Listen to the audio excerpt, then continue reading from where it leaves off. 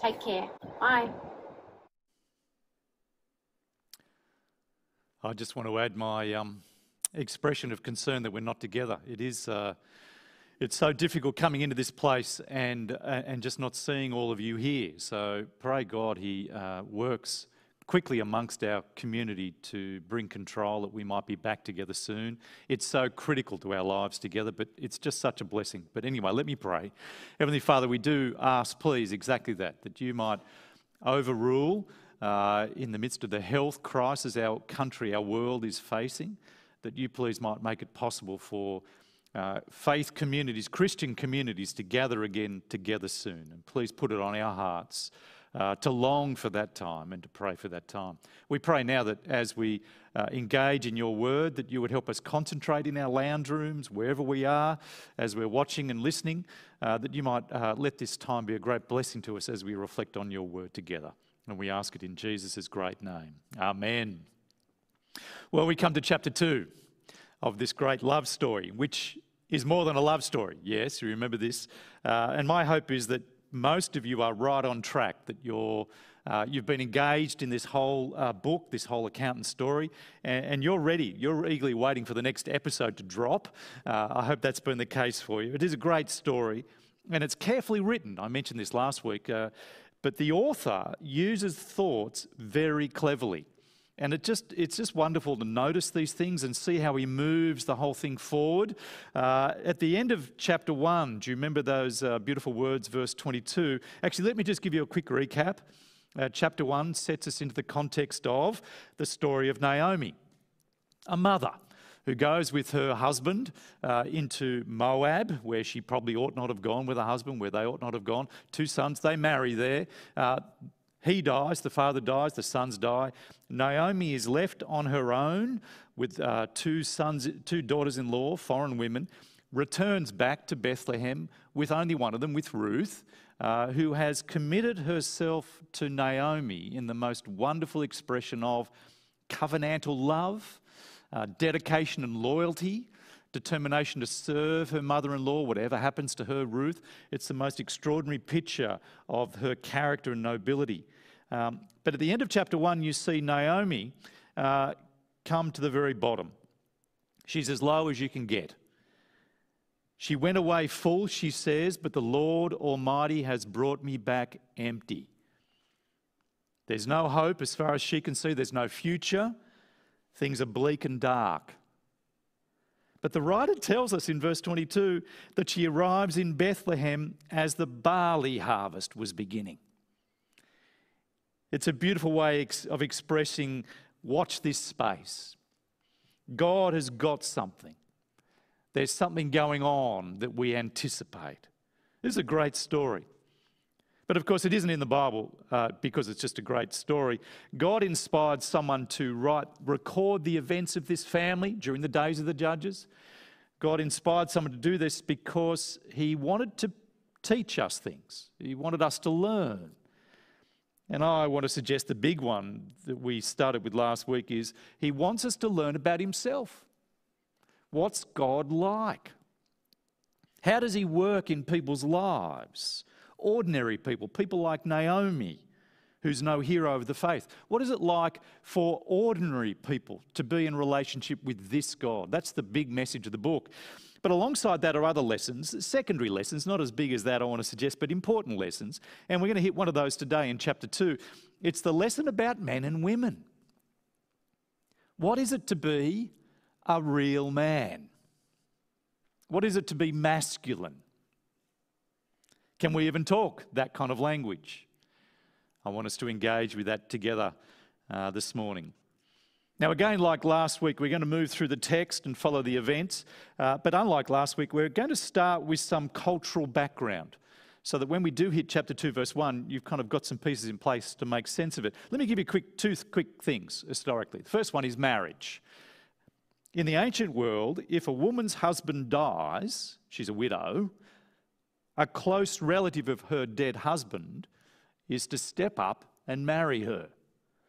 Now that comes from Deuteronomy chapter 25.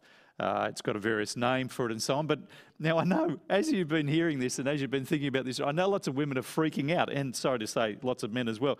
Because when you marry, you don't just think, you're not thinking to yourself, what if he dies? What's the brother like? In fact, you don't want to even be thinking about that. But I mean, that's what happened in the ancient world. It was a thing. And actually, it happened in Israel, it happened in other ancient Near Eastern countries as well.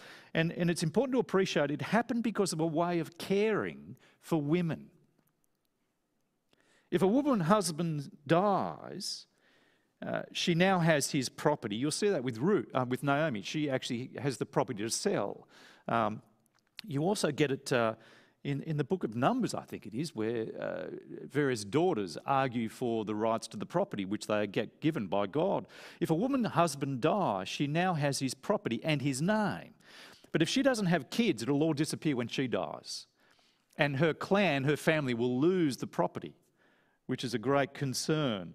So someone needs to step in and marry her to provide, to protect, and to give her a child to carry on her and her dead husband's name and keep the family, the property in the family. Now take care here. Don't measure these things about what they did in the past by your current vision of life given to us by Hollywood.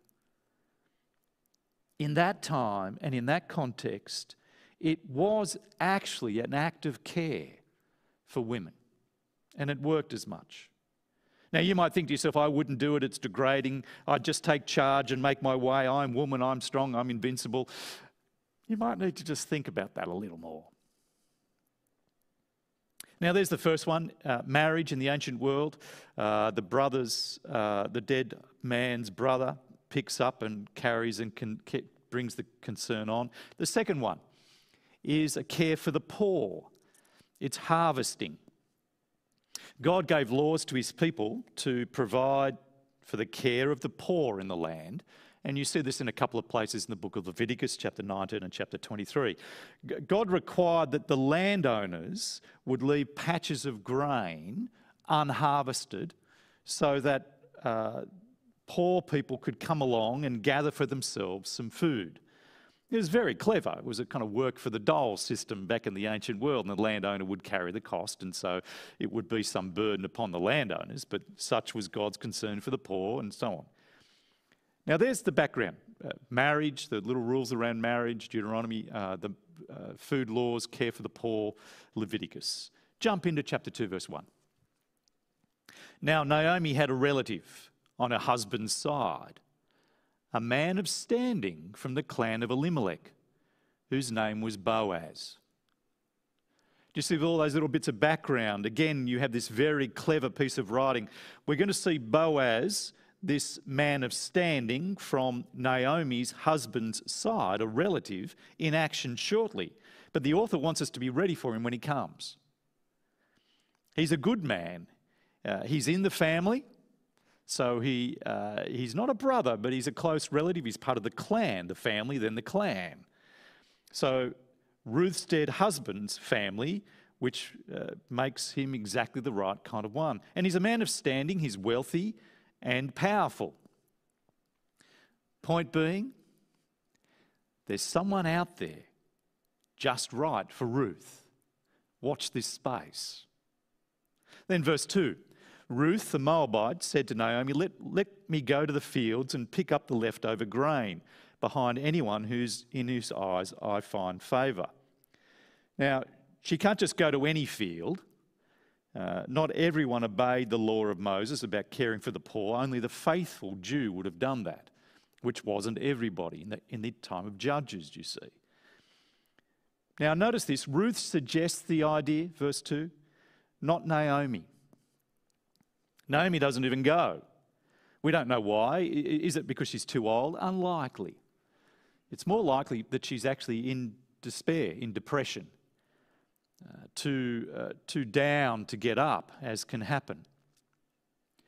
But verse 3 is when it gets amazing. Naomi says, "Go ahead, my daughter." So she went out and entered a field and began to glean behind the harvesters. As it turned out, she was working in a field belonging to Boaz, who was from the clan of Elimelech. She went out, entered a field, and as it turned out, don't you love that? Jez alluded to it earlier. As it turned out, it was the field belonging to Boaz, a man in her clan who's qualified to actually do the as it turned out. Literally, that little phrase is as chance chanced it. We'd say as luck would have it. Of all the fields, of all the owners that Ruth could have just gone to, as it turned out, it just happened to be this one. This is profound. How do you think it just happened to chance like that? Do you believe in luck? No. The world is ruled not by fate or by blind chance, but by the Lord Almighty, the Lord of loving kindness, who works all things according to the purpose of his will. All things. Not just some things, not just the big things, but all things. Not a sparrow falls from the sky except by the will of God the Father. The dice rolls. It's in the hand of the Lord. He moves the heart of the king like a river course, but every hair on your head is counted. Nothing happens by chance. All our days are ordained by the Lord God. Coincidences are never coincidences. There are moments when it's clear that just as it happened, but every moment is a just as it happened moment. Every moment is all of those moments. And then you hit verse 4. Just then, when Ruth happened to be in the field, Boaz arrives from Bethlehem and greets the harvesters, "The Lord be with you." Notice the writer actually records for us the first words out of Boaz's mouth. You can tell a lot about a person by their first words, and the author is intending us to see that Boaz is not just a powerful, wealthy man, but he's actually a godly, God-fearing Jew. And verse 5, he notices Ruth. He asks the overseer of the harvest, "Who does that young woman belong to?" Now he notices Ruth. Just be cautious here. Don't overread this. One of the dangers with this book is you can easily overread lots of things. This is not Boaz checking her out. Boaz is a man of integrity as it emerges through the book. But he notices her, and his question tells us something about Boaz. Who does that young woman belong to? He's not the kind of patriarchy and it's evil. No. He's telling us that he's concerned for her. She's alone, a stranger, new, and he's asking, is there someone watching out for her in the time of the judges? Now the answer comes back, verse 6, that she's the Moabite who came back from Moab with Naomi. Just notice too how the writer keeps reminding us of the language of Moab.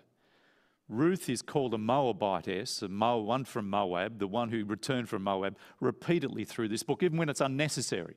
We're told that she, chapter 1, verse 22, accompanied by Ruth, the Moabite. We're told of this again and again because Moab is a dangerous place. It's a place where a people were opposed to Israel, opposed to the people of God and God himself. They were seductive and dangerous. Numbers 25 gives you some of the history here. Here's a very sordid history. And she's a Moabite woman. But, verse 7, she's worked hard. She's been in the field all day, morning till now, except for a short rest. Now this extraordinary thing happens, verse 8. Boaz says to her, "Don't go and glean in another field. Don't go away from here. Stay here with the women who work for me. Watch the field where the men are harvesting and follow along after the women. I've told the men not to lay a hand on you, and whenever you're thirsty, go and get a drink from the water jars the men have filled. Don't go and glean anywhere else," he says. "Stay here." There's a repetition. It's not just don't go elsewhere, stay here, stay here with the men. The men will look after you. I've actually said that they ought not. Now again, why is he so concerned that she not go elsewhere? Is there some blossoming romance? No, the book doesn't give any indication of that Ruth's the one who initiates things. Why is he concerned with her? That is an important question. Why is Boaz concerned for Ruth, the Moabite? I mean, he is concerned for her welfare. He tells the men not to harm her. And he sets it up so that she can gather more and more. Verse 15, he gives orders to the men to let her gather among the sheaves and don't reprimand her. Even pull out some stalks for her from the bundles and leave them for her to pick up, and don't rebuke her. He makes it possible for her to have even more and more and more, an overflow. And he even invites her, verse 14, to come and sit at his table during the mealtime. And he shares his food with her so that she even has leftovers, more than she can possibly eat herself in one sitting. Abundance of overflow by Boaz to Ruth, which keeps right. Why? Ruth herself asks that question in verse 10. Why have I found such favour in your eyes that you notice me, a foreigner? Why? Now, I think there's a couple of reasons. I think there's one mentioned and one not mentioned. The one that's not mentioned is a little interesting thing.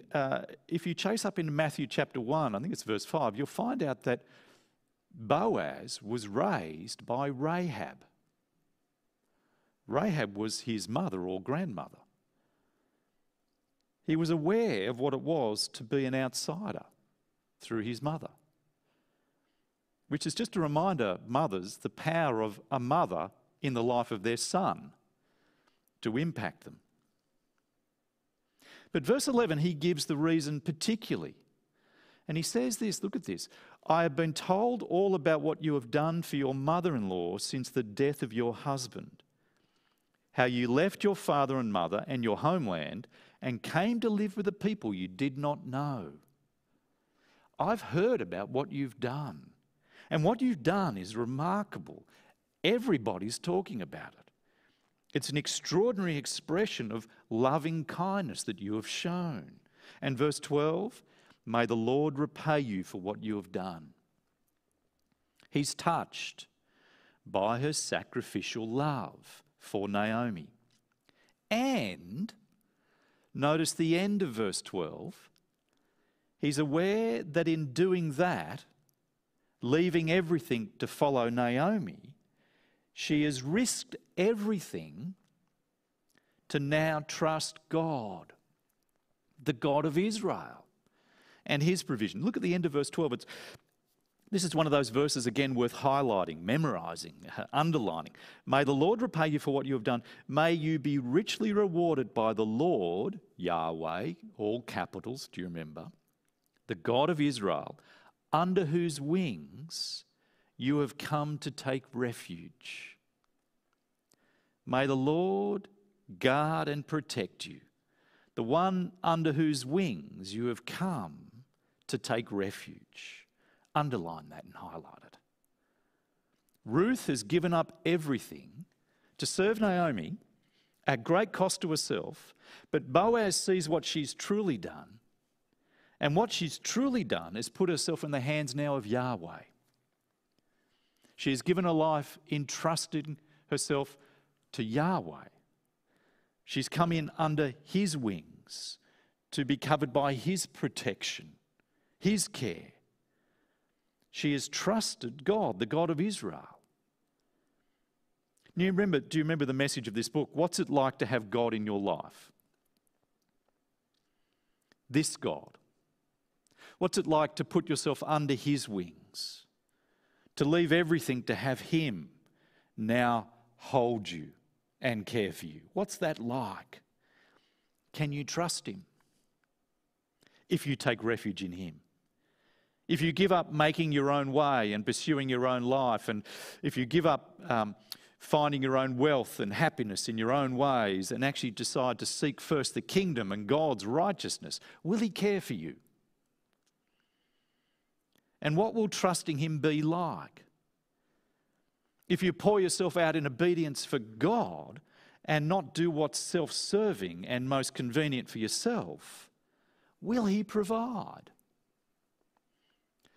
The answer this book gives is absolutely.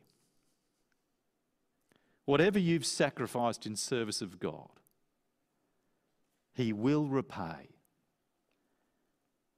If not here, then one day in glory, he will. You know, the upshot of Boaz's care is that Ruth goes home loaded with food. She's carrying baskets, bags of shopping from her day in the field. In fact, it's 30 kilograms as far as we can work out, an ephah. And her pockets are full of leftovers from the lunch that she had. And you can imagine her coming home to Naomi. And the story tells us that she comes home there in verse 18, carries it back to the town. Her mother-in-law, she lands it on the bench, the kitchen bench, all these bags of food. And Ruth's jaws hit the ground. And then she's, oh yeah, and pulls out the pocket of food and puts this on the table as well. And Naomi says, where did you glean today? Where did you work? Ruth tells her, verse 19, about the place she'd been working. The name of the man I worked with today is Boaz. And Naomi says, the Lord bless him. He has not stopped showing his kindness to the living and the dead. He is one of our close relatives. Now notice this. Naomi's head starts to come up. He has not stopped showing his kindness to the living and the dead. There's a shift that's happening in Naomi. He has not stopped showing his hesed, his loving kindness, his loyal, faithful love, gifting, compassion to us. He's not stopped showing his loving kindness. Who's the he in that verse? Just a little comprehension. Verse 20, Naomi said to her daughter-in-law, he has not stopped showing his kindness. Who's the he? It could be Boaz. But Boaz has only just started showing kindness. Who's the he? It's God. Do you remember Naomi at the end of chapter 1? She's a very different woman now. Her head's coming up. She's beginning to see the shoots of God's blessing and recognise that there's been shoots all along. You know, whatever you're going through, it will pass. It will pass. You will be able to see God's hand. In the midst of all that you're in, cast your anxiety on him because he cares for you. He's the God of Hesed, love. Preach this sermon to yourself. He has not stopped showing his kindness to us. I was talking to a man 2 years ago who had just lost a grandson, and deeply distressing. It was a terrible, they've had another daughter diagnosed with cancer and so on. They'd been hit by wave after wave. And he said these words, he said, I've never thought to be angry at God because he has never stopped showing his kindnesses to us. Preach that sermon to yourself. He will lift you up in due course. And so the chapter ends with Ruth working in the field of Boaz, safe, provided for. But notice how it ends. This writer, he just keeps... Look at verse 23. Ruth stayed close to the women of Boaz to glean until the barley wheat harvest were finished. So that's some months. And she lived with her mother-in-law. What a great climax. She's still with mum. Now it's okay to be with mum and to be with your mother-in-law. But the writer's saying the story hasn't ended yet. There's more to come. Now there's the chapter. A quick race through. Let me pull it together and give us two things to finish with. First one, let's start with the more, well, perhaps potentially controversial one. What do we learn? The book is designed to show us something about the key characters.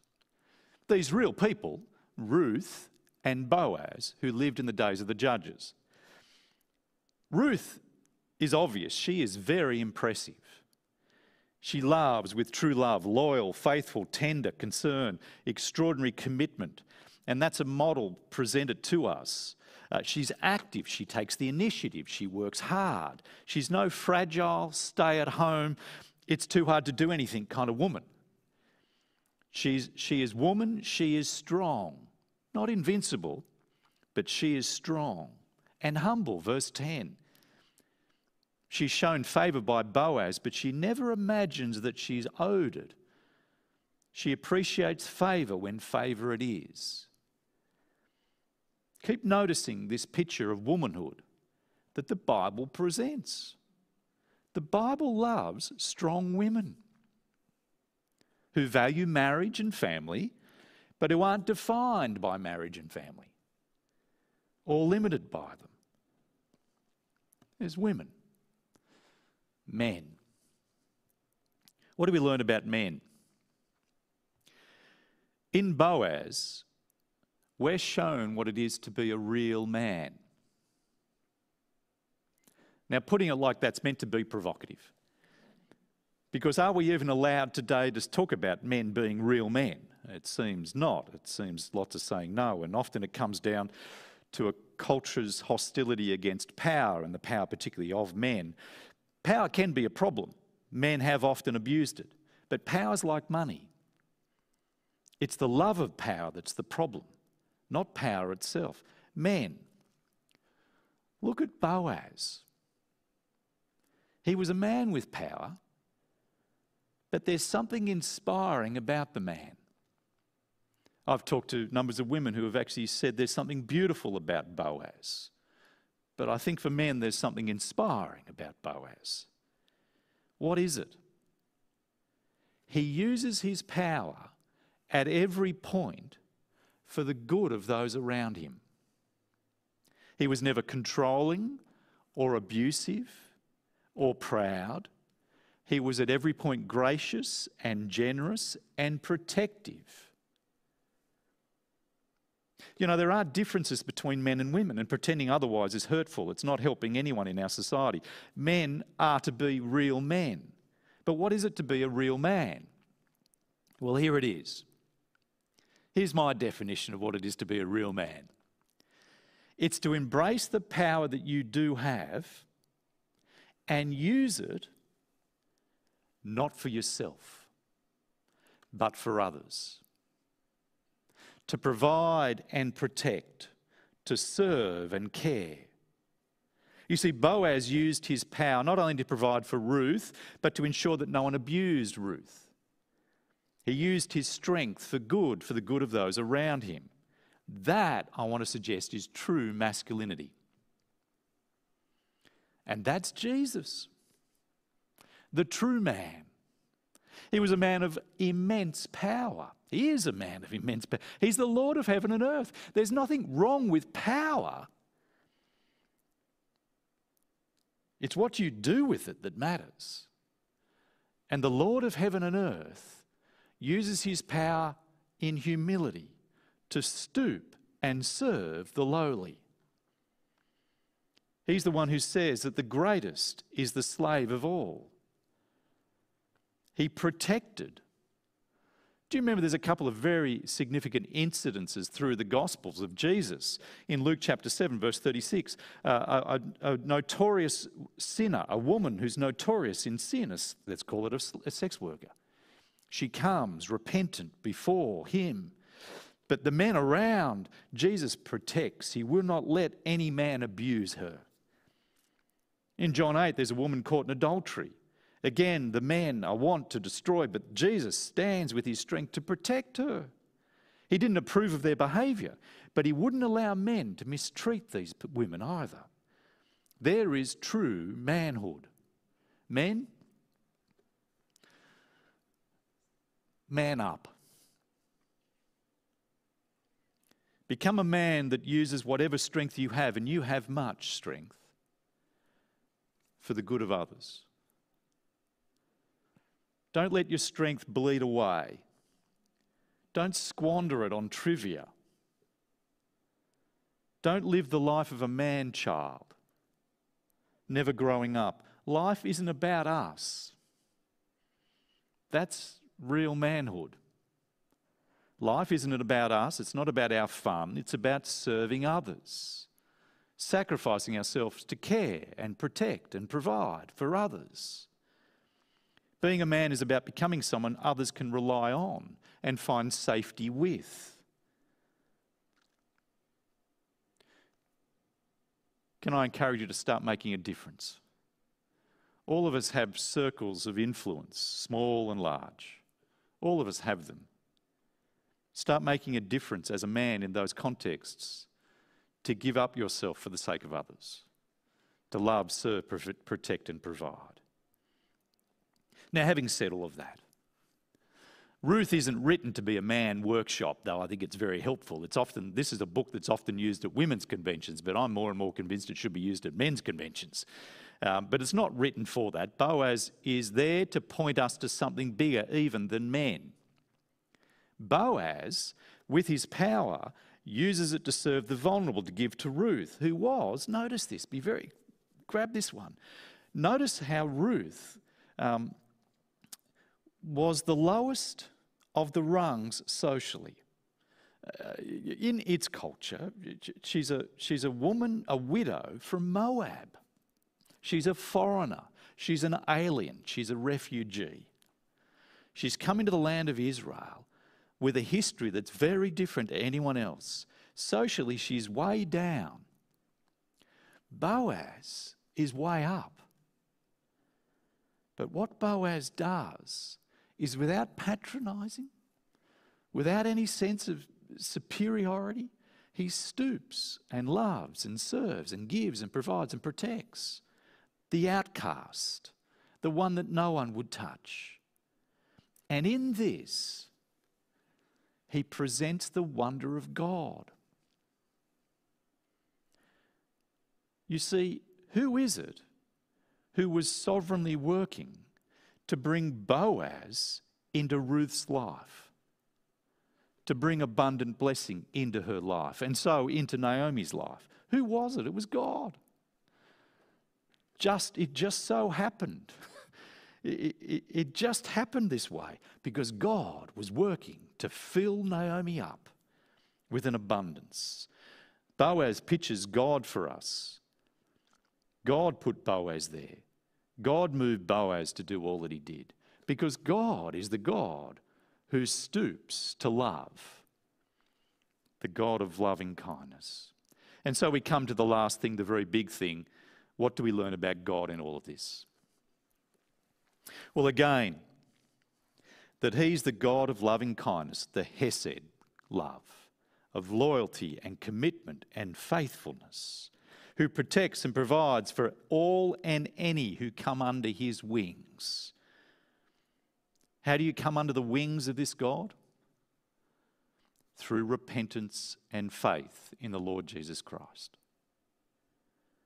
By calling upon his grace and mercy, based on the merits of Christ Jesus, his death and resurrection on our behalf. By turning away from self-serving, self-seeking, to seek now the honour of God, to come back under his lordship, humbly, repentant, trusting in him. That's how you come under the wings of this God. And coming under the wings of this God, you come under the wings of a God who is the God of loving kindness, who will provide and protect and care into eternity.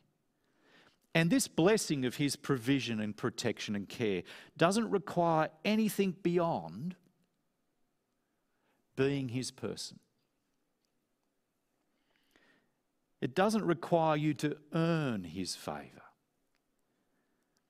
Do you know, as we talk about this kind of thing, it's almost too much to believe that such blessing could come to people who aren't worthy of it. Surely I need to do something. Surely I need to deserve it and earn it. Human instinct says that something good, so good must be earned. And yes, you look at Ruth and you think, it's because she was so faithful, so godly, so amazing. I mean, Boaz talks about the Lord rewarding her. Surely the message is that be like Ruth if you want blessing. No, remember Naomi. Remember Naomi. The whole book ends with Naomi filled up. Naomi, the one who went to Moab, the one who lived in despair, who wouldn't go out to work because she's depressed. The whole book is about her being blessed. And she isn't remarkable. She isn't extraordinary, though she was humble and repentant and trusting her God. And notice, none of the people in this series of events did any super spiritual things to gain the blessing of God. They didn't search out the will of God. Which field should I go to? They didn't try and find the specific will of God about what I should do each day. They just got to work. They worked at living as God's people in the place that He put them in. Now, I say this because in modern times we have a new spiritual law that seems that if you want to be truly blessed, you need to be at the centre of God's will. And how do you get to be at the centre of God's will? It's not every Christian who gets blessed, it's only those at the centre of God's will. How do you get to be at the centre of God's will? By searching out His specific will for you every day, by listening for impressions and words and signs and so on to make sure you're in the centre of God's will. But notice this. Ruth just chose a field that seemed best to her. And as chance would chance it, as it turned out, she chose exactly the field that God sovereignly blessed and determined that she would choose. If God has got a divine appointment for you, He'll get you there. You don't need to be tuned in.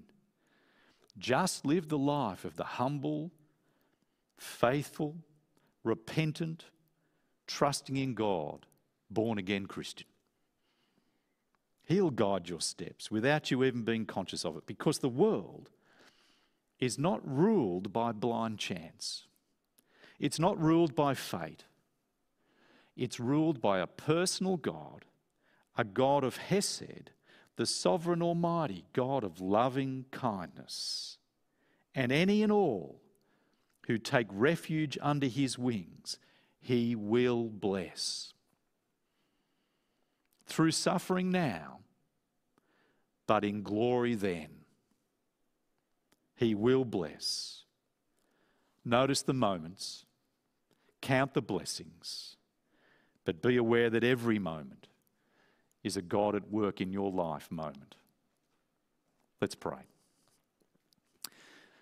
Our great God and Heavenly Father, we thank You that You are our Father through the merits of Jesus. We thank You that our world is not ruled by blind chance. We thank You that we don't have to earn Your favour, but by virtue of our adoption as sons and daughters through the merits of Jesus, by our repentance and faith that brings us into relationship with You under Your wings, You commit Yourself to us. We thank You that You're the hero of the story, the God of Hesed love, the God who pours out abundant blessings and wants good for all those who come in under Your wings. Please help us live with the confidence and trust that these things are true, that we can know the joy, therefore, of our salvation. In Jesus' name, amen.